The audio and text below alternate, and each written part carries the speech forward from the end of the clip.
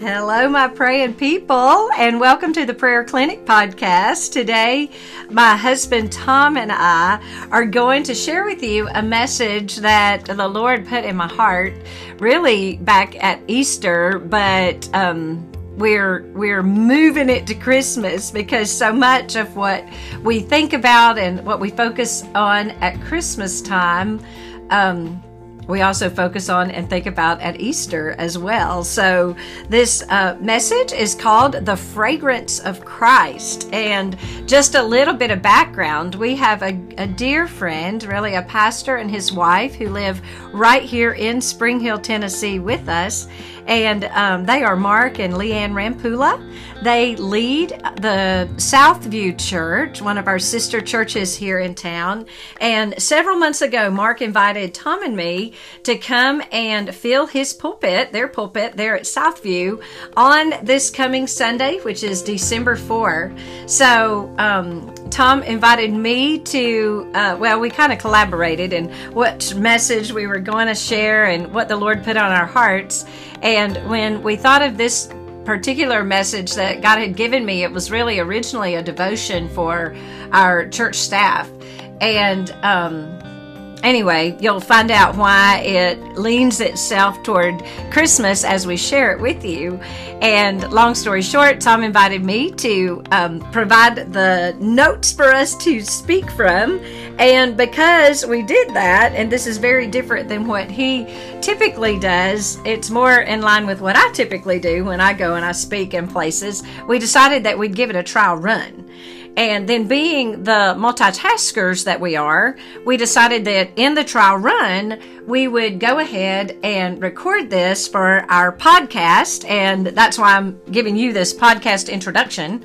But as we started setting things up to record for the podcast, I thought, well, why don't we just go ahead and record this on Zoom so that I can put it on Facebook. Not Facebook. I don't want to put it on Facebook, even though I guess I could. But so I could load it up onto my YouTube channel. So here we are with a Zoom meeting going on, a great big microphone for the podcast recording going on, and our notes for our message. Only I don't have my good husband here right now because when he sat down and saw all this, it made him nervous and he had to go take a little break and come back. So in just a minute, we're going to be back with all the cameras on to record this message.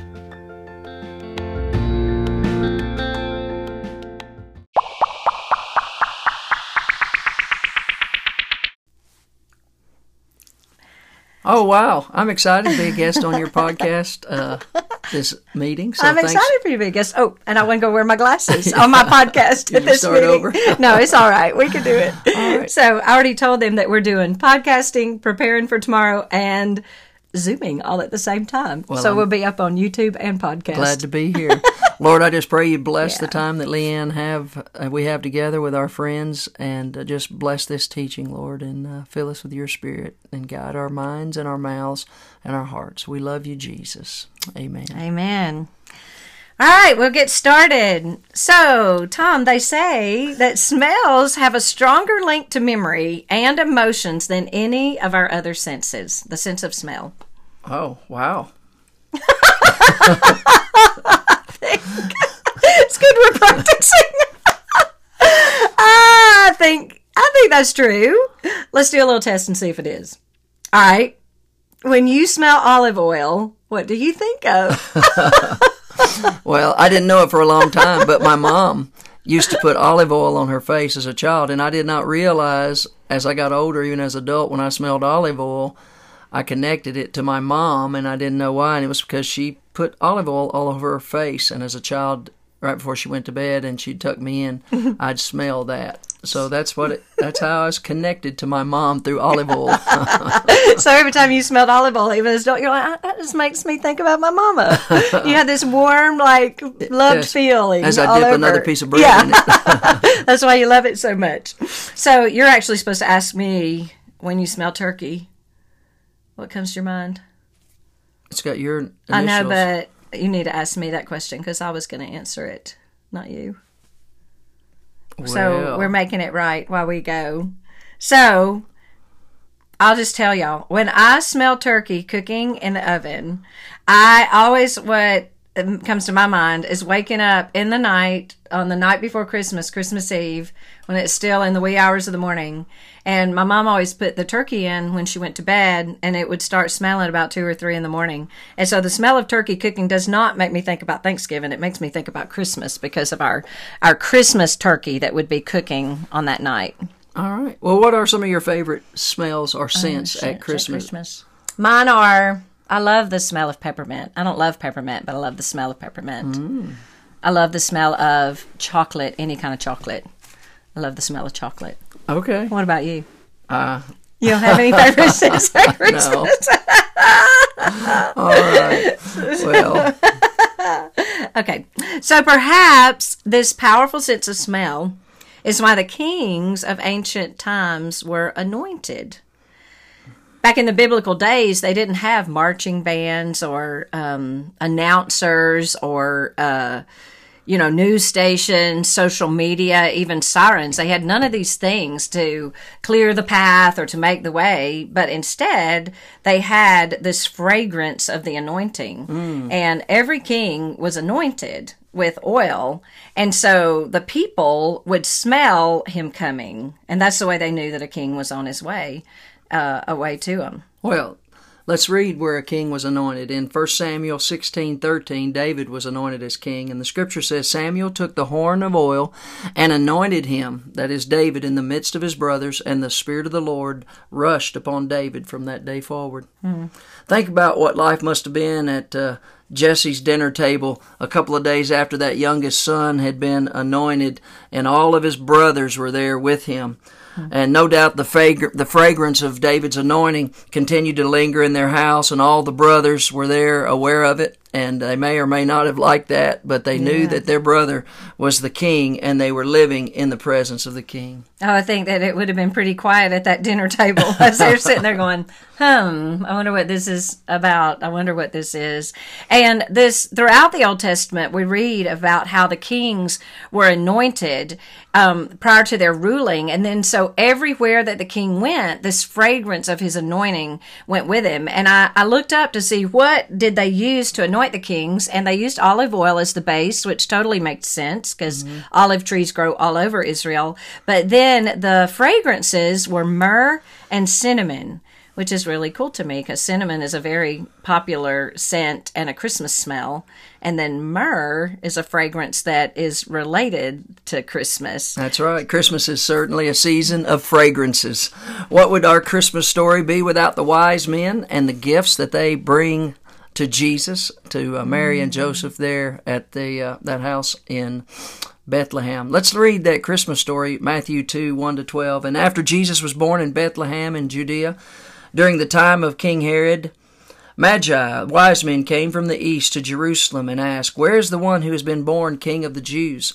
We saw his star when it rose and have come to worship him. And when Herod the king heard he was disturbed, and all Jerusalem with him. And when he had called together all the people's chief priests and teachers of the law, he asked them, Where was the Messiah to be born? In Bethlehem of Judea, they replied, for this is what the prophet has written. But you, Bethlehem, in the land of Judah, by no means the least among the rulers of Judah, for out of you will come a ruler who will shepherd my people Israel. Then Herod called the Magi secretly and found out from them the exact time the star had appeared, and he sent them to Bethlehem and said, Go and search carefully for the child, and as soon as you find him, report to me, so that I may too go and worship him. After they heard the king, they went their way, and the star that they had seen, it rose ahead of them until it stopped over the place where the child was. And when they saw the star, they were overjoyed. On coming to the house, they saw the child with his mother Mary, and they bowed down and worshipped him. And they opened the treasures and presented him with gifts of gold, frankincense, and myrrh. And having been warned in a dream not to go back to Herod, they returned to their country by another route. we don't really know that there were 3 wise men, even though that's how many we put out on our nativity scenes. You know, a few of them could have gone in together on a gift, They could like have. we like to do. That's right. Could have been And so there multiples. could have been a lot more wise men, or there could have been less. We know there were more than one because it Well, was multiple. It's not safe to travel, so I imagine there were a Yeah. large group. Even if there were only 3 wise men, they had a lot of guys with them traveling that far from another country That makes sense. for burglars and bandits and such. So, most likely, when you think about this, unlike how we just display the wise men, it would have been a group of people who descended onto Mary's home. And what we do know is that they were wealthy men, and that their study of the stars, they were learned men, had led them to Bethlehem. They had come from far away, and they're looking for a king because of this star, and they knew the star heralded a king. And they couldn't have possibly been looking for a king of the Jews because that was just such a small thing. I'm sure they were looking for something much bigger than that, not just a Jewish king, but somebody even more. But the part that we're going to focus in on today is that they came bearing gifts that were fit for a king. They came bringing gold, frankincense, and myrrh. These are men, most likely having traveled with these gifts and being wealthy men, would have smelt like the frankincense and the myrrh that they carried. They would have, maybe that's why the tradition says that they were kings, because they smelt like they had the anointing of kings because of the valuable fragrances they were carrying. And I would imagine that when they came, Mary and Joseph and all of their neighbors could smell this group of people just as much as they could see them because of the strong fragrance that they brought. And then I would also imagine that once they were gone, they could still smell the fragrance lingering after they were long gone. That made me remember that our daughter Kaylee used to have to give up her bed when I would bring my grandma up to stay with us, and she didn't like the way her bed smelled when grandma left. She'd go to bed and say, "My bed smells like grandma." Yeah, smells linger with us. And Leanne and I traveled to Israel, and one time early on when we were in Israel, we had been there like 7 or 8 days and eaten nothing but what they fed us, the local delicacies, and we were longing for some really American food. And so we found the only Burger King in all of Israel. We ate there, and we delighted in it. But Yes. we smelled like hamburgers. We smelled like, and we noticed that we smelled like hamburgers. Americans. So we don't even know that we smell that way, but we do. So the point being, though, that ordinary people living in Bethlehem don't have the means to possess gold, frankincense, and myrrh. God sent these wise men to shower his son like a king with gifts that were befitting a king. And I would imagine that when Mary pondered these things in her heart, she remembered what it smelt like to entertain these men. Anytime she happened to be in the marketplace, maybe later when Jesus was growing up and a royal person from the family walked by with his fragrance going with him, I bet in her heart would have triggered this memory of these visit from the wise men and the gifts that they brought and gave and that they were given to Jesus. Mm-hmm. So don't forget that smells have a stronger link to memory and emotion than any other of our senses. Hey, let's jump over into John chapter 12 and let me read a couple of verses. In verses 1, 2, and 3. 6 days before the Passover, Jesus came to Bethany, where Lazarus lived, and Jesus had raised from the dead. Here a dinner was given in Jesus' honor. Martha served, while Lazarus was among those reclining at the table with him. Then Mary took about a pint of pure nard, an expensive perfume, and poured it on Jesus' feet and wiped his feet with her hair, and the house was filled with the fragrance of perfume. Jesus was anointed with this fragrant, expensive oil, this expensive perfume by Mary. And so can you imagine how the fragrance of this anointing filled the house and what might have triggered Jesus' mother? Mary had seen there that day, perhaps the memory of Jesus as a toddler and his visit with the 3 wise men or 10 wise men or how many there might have been. The smell of Mary's anointing didn't dissipate quickly. Smells like these have a way of lasting. And the very next day, Jesus rode into Jerusalem on a donkey, heralded as the king. So John 12 and 13 say the next day, right after Mary, Martha's sister Mary, anointed him with oil, the great crowd that had come for the festival heard that Jesus was on his way to Jerusalem. And they took palm branches and they went out to meet him, shouting, Hosanna, blessed is he who comes in the name of the Lord. Blessed is the King of Israel. And the fragrance of Jesus' anointing wafted through the crowd. Even before they could see him coming, the people could smell the familiar scent of an anointed king, and they knew he was on his way. Hail to the King of Israel. Now consider that throughout this entire week, the fragrance of Jesus' anointing went with him wherever he went, back and forth to Bethany, when he cursed the fig tree, as he entered and exited the temple, when he went to the Mount of Olives, when he sat with his disciples at the cedar meal. The fragrance of his anointing continued to linger throughout that week. When Judas came up to Jesus after dark in the Garden of Gethsemane and kissed him on his cheek, he could not help but still smell the faint fragrance of the anointing that Mary had given him. Even later, as Jesus bent down over Malchus, who had had his ear cut off by Peter, not that he was trying to trim his ear, he was probably trying to cut his neck, and Malchus was bending for his life. Yeah. Jesus takes that ear and puts it back on. You remember that miracle? And when Jesus gets close to Malchus, that slave, that servant, perhaps he could smell the fragrance of that anointing on King Jesus, the Lord of Lords. And then when he was brought to Annas' house, Annas, the father-in-law of the high priest Caiaphas, the most likely the most powerful person in that area, and all those arrogant, pompous religious rulers there waiting, the entire Sanhedrin, all of them could smell the fragrance of the anointed one. When Peter boldly followed, but closely, he did not get close because he was a little afraid, but he was bolder than all the rest of the disciples. Maybe he smelled a little bit like Jesus as they'd been hanging out together. I wonder if that's why he got by that coal fire to cover up that charcoal smell to cover up that fragrance. Maybe Peter smelled like Jesus a little bit there. And then when Jesus stood before Pilate, even Pilate most likely smelled the lingering fragrance of Jesus' anointing. And perhaps it was that fragrance that prompted him to try to find a way out of this pretty prickly situation. Certainly his wife smelled Jesus and knew that her husband should have nothing to do with his demise. The soldiers that mocked him and those who flogged him and all walked away with the unique smell of Mary's perfume lingering in their noses. Even the one who ended up with his robe at the cross of Calvary, no doubt had that fragrance of that oil that came from that precious perfume that Mary gave and broke and spilled out over Jesus. Wherever they went having that robe on, they could still smell the anointing fragrance of Jesus. Simon of Cyrene drew close enough to Jesus to smell the sweetness mingled with the sweat and blood when he carried that heavy cross up Golgotha's hill. The soldiers who nailed him on that beam probably smelled that fragrance of a king as they drove the nails into his wrist and feet.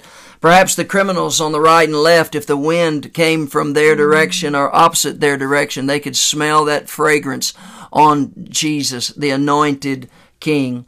Mary's anointing went with Jesus all the way to his death.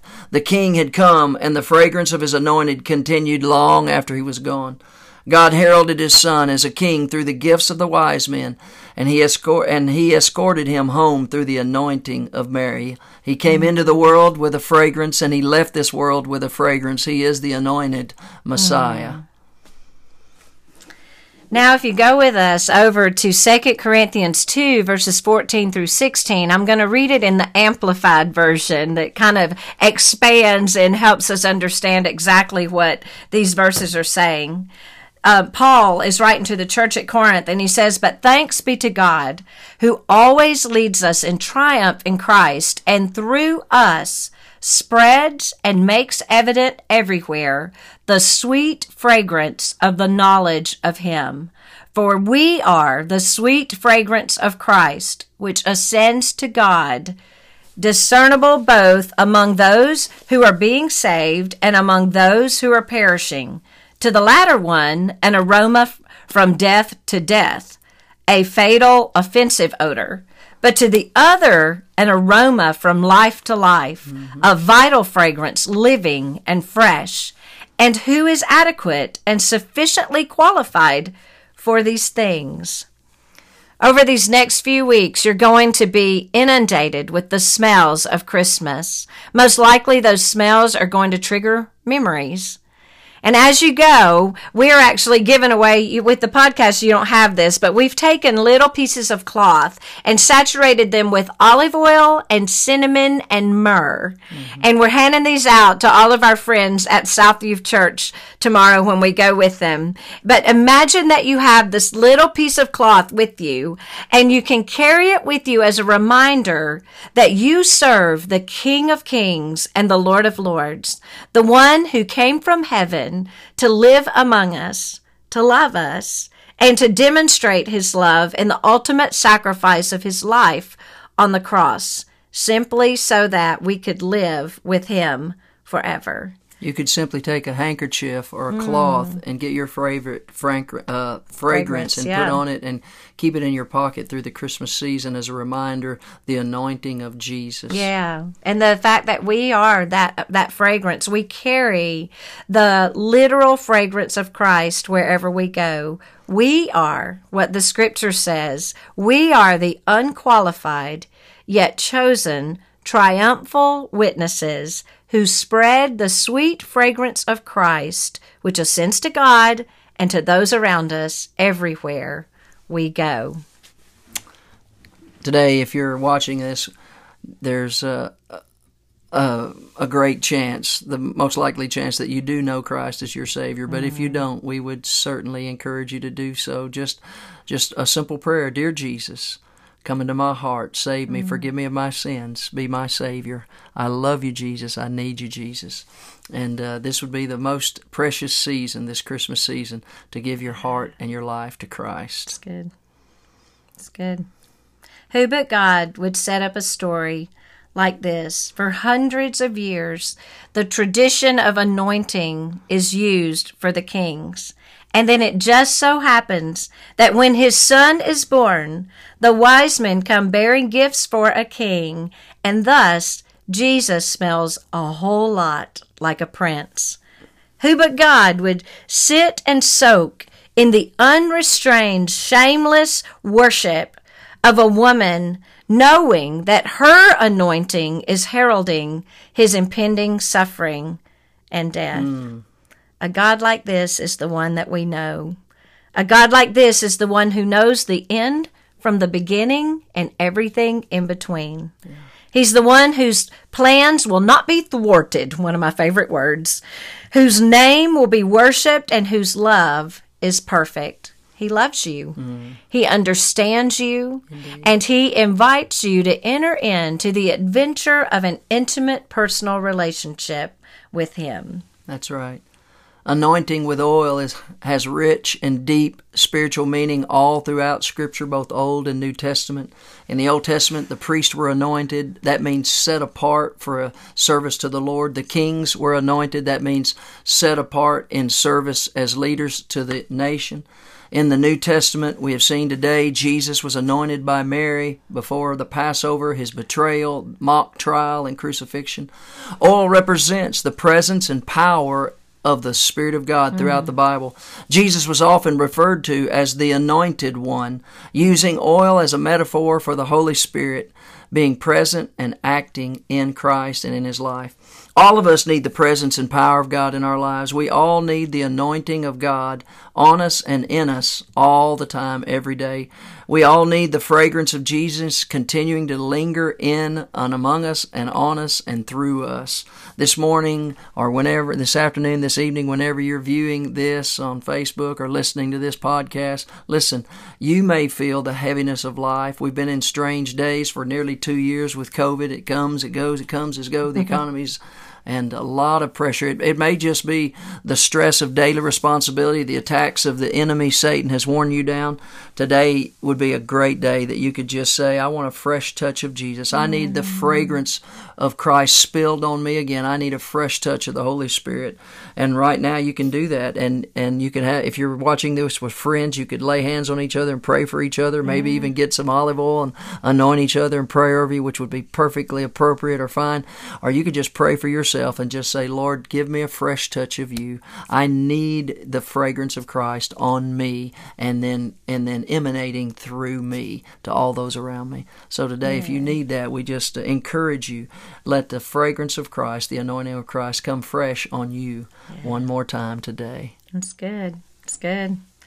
You know, what I have discovered is about this anointing of Christ. When we ask Him, He will show us people who, well, and I think everybody we bump into can benefit from encouragement and being loved on. But I've tried to lately really be more aware and have had the best conversations with, like, the cashier at Target, or I was telling you yesterday about the couple I met in the elevator in the apartment building where I was visiting somebody else. And what's fun about that is when that anointing starts pouring through us and we're just loving people, it's like we get filled up with it at the same time. So God will continually fill you up during this Christmas season as you just pour out. Just realize and remember that we are the fragrance of Christ. And when we walk along, I like to think about it, before I even get there, can people sense that Christ is in the coming? And when I leave, can people know that they have experienced the presence of Jesus? And that's what I want to be during these holidays. I want to be that way, not all caught up in all the crazy stuff that we're typically caught up in, and walking under a burden of just things that are not even so, because we are victorious in Christ. And so just want to exhort you, our listening audience, to allow Jesus to continually fill you in the way that you pour out and love on others. I think we did all right on our practice, don't you? That's the way you want to end it then. All right.